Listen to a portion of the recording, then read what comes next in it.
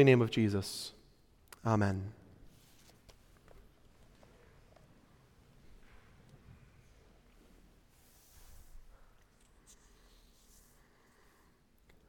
When I was a kid, my parents would always take my sister and I to a vast open field or to the top of a tall hill to watch the fireworks on the 4th of July.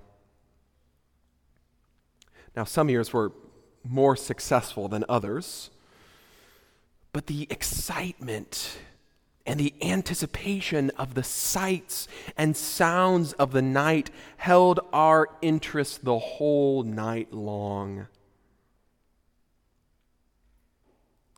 I've always found it interesting, though, that the best part of the fireworks show is the worst part of the fireworks show. A wave of contentment and wonder washes over the crowd as all the worries of the day are diminished by the climax of hundreds of fireworks being shot off, creating a beautiful mosaic of colors and shaking the ground with the rumble of their explosions.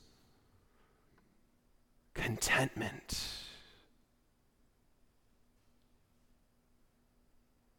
But then, in an instant, the sky returns to a deep blue, and everything falls silent. Life back to normal. Worries of the world rushing back in. I can remember times when I thought, or others around me verbalized, the craving for more.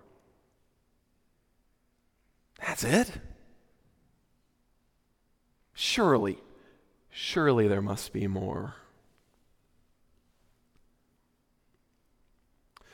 This seems to be a good picture of the lives of us creatures throughout all time and space. The best experiences we have in life are like fireworks that stir our hearts with grandeur before quickly fading away.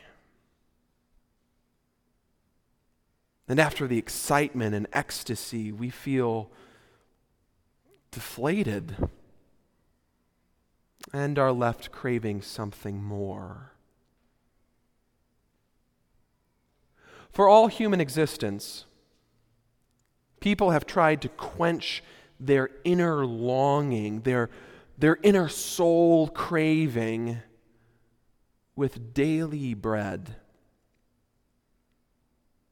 It's the daily bread we pray for in the Our Father. It's the daily bread that Luther says is everything that has to do with the support and needs of the body. If we just had this daily bread, our hungry souls would be filled, would be content. If the Israelites just had better food, the leeks and the melons, then they'd be content and stop grumbling and stop whining. If they would just be granted a king like all the other nations, life would be so much easier.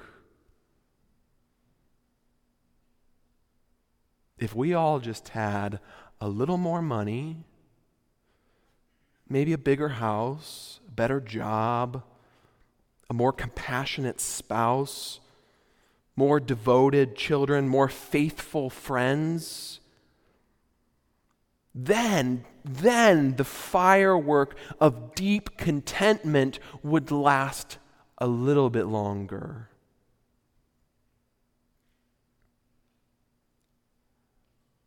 Daily bread, all these things that I've listed, they are awesome, beautiful gifts. There's no arguing that. But daily bread can never give the deep contentment our souls long for. The Lord's anger doesn't burn hot against Israel in today's text because they're a bit hungry, but because they refuse to realize that what they truly crave and yet reject is the one who is the giver of the daily bread. St. Augustine, one of my favorite saints, wrote in his prolific work, Confessions, "You have made us for yourself, O Lord, and our hearts are restless until they rest in you." Our hearts and souls will never find the contentment they so desperately crave until they return and rest in the one who made them for himself. To the ones who were filled with the 5 loaves and 2 fish and came searching for more, Jesus said, "Truly, truly, I say to you, you are seeking me not because you saw signs, but because you ate your fill of the loaves. Do not work for the food that perishes, but for the food that endures to eternal life, which the Son of Man will give to you."